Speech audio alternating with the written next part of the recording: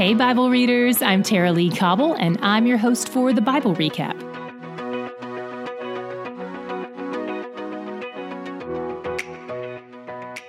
Congratulations! Today we finished our 18th book of the Bible, so let's talk about it. Jonah was a prophet who lived during the time of King Jerry II, a king in the northern kingdom of Israel. This is around 750 BC. Some people regard this book as allegory and not as historical fact. But one important thing to note, it's almost certainly not a parable, because one of the characteristics of parables is that they have anonymous characters, not real humans with names, whereas Jonah is mentioned by name in both the book of 2 Kings and by Christ himself in Matthew 12. And on top of that, it's far more complex than any other parables we have in Scripture. Regardless whether you view it as allegory or history, the things it reveals to us about God remain the same. He shows love and mercy to many of his enemies, choosing to adopt them into his family. Jonah is probably the author of this book because it includes details only he would know. And since a lot of the book shows how foolish and selfish Jonah was, it probably serves as evidence that he was able to look back on things with a healthy dose of humility and humor. It seems like he eventually learned not to take himself too seriously. Hopefully. But that's definitely not how he started out. When God first commissions Jonah to go rebuke the Ninevites for their wicked ways, Jonah balks at the idea. But we don't find out why until later. The reason is, Jonah hates the Ninevites. He doesn't want them to repent, and he knows that if he goes and rebukes them, that's what they'll do. Is there someone like this for you? Someone you hope doesn't get to experience God's mercy? I remember having a conversation with someone once mentioning a death row conversion, and the person I was talking to said, I don't believe that. There's no way God would save that person, not after all they've done. That's Jonah's attitude too. He seems to have a real us versus them mentality. We're all naturally inclined toward people who are like us, who look like us and act like us and dress like us. That's very normal. But that's exactly the problem. Since God himself isn't confined to a body and we're all made in his image, then there's something in every single person that has a point of connection for him. So he spreads his love out to people from among every nation. And Jonah's arrogant attitude, whether it's racist or self-righteous or both, is not going to cut it for a person following Yahweh. God doesn't let him off the hook. Jonah tries to run, as though you can run from a God who is everywhere. He hops a ship to Tarshish, which was probably located in modern Spain. And Nineveh, where God told him to go, is in modern-day Iraq, which is the opposite direction of Spain if you're coming from where he lived in Israel. We'll link to a map of Jonah's travels in the show notes in case that's helpful.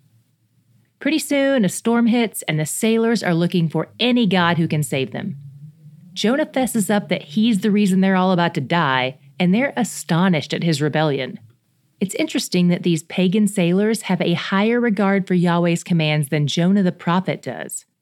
Jonah tells them to throw him overboard, and they do, but not before they throw a bunch of cargo overboard first.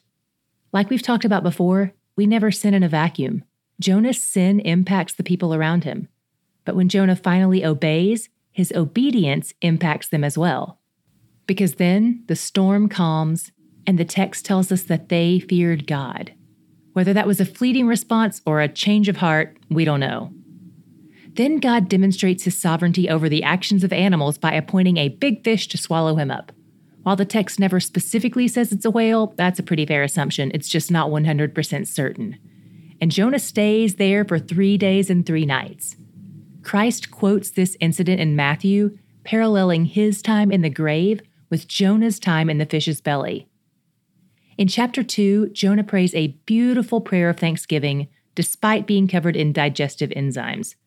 He seems grateful to have been rescued from death at sea and seems to trust that he's getting out of this fish alive one way or another.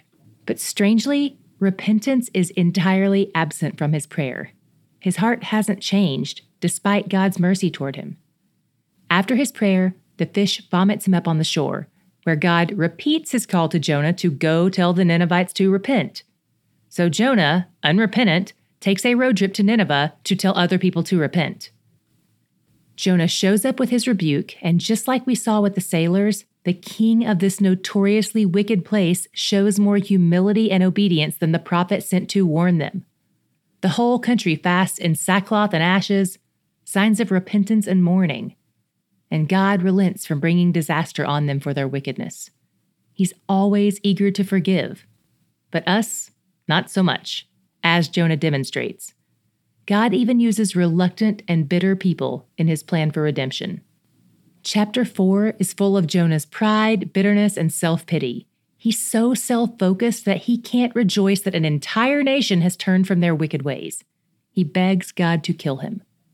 And maybe he still has hope that Nineveh is going to screw things up because he pitches a tent within view of the city, maybe hoping it will be swallowed in an earthquake or something. But even in Jonah's bitterness, God is still kind to him, comforting him with shade. Jonah keeps asking God to kill him, but God keeps keeping him alive.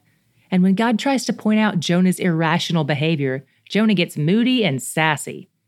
And the book ends abruptly with God telling Jonah how merciful he is. Jonah knows this already and hates it. He wants God's mercy for himself, but not for anyone else.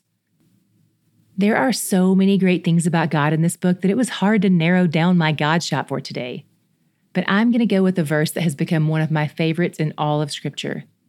Jonah 2:8 says, "Those who pay regard to vain idols forsake their hope of steadfast love." It's been so true in my own life time and time again, chasing after those fleeting joys to fill me up and satisfy me, and they always leave me empty. But when I disengage from those things and engage with the one true God, I am always met with his steadfast love. It was there all along. That's what steadfast love is. It's right there with me. He's waiting patiently for me to notice. He's where the joy is. Each month, we send out special bonus content to some of our recaptains. For the month of July, we've got a bonus episode about the 10 questions I ask before reading the Bible. We'll send this out to recaptains who have joined at the bonus content tier or higher. If that's you, just log into your account to get your perks, or if you've selected to have them emailed to you, you can look for them there. If you're a recaptain at a lower tier and you want access to this perk, just log into your account and adjust your membership accordingly. And if you're not yet a recaptain, this is the best time to join. Check out today's show notes for a link, or click the recaptain link on our website, thebiblerecap.com. You aren't meant to go through life alone. If you're looking for a prayer community that encourages each other and prays for each other's needs, check out Way Nation's prayer wall. You can leave a request on the prayer wall and you can pray for others.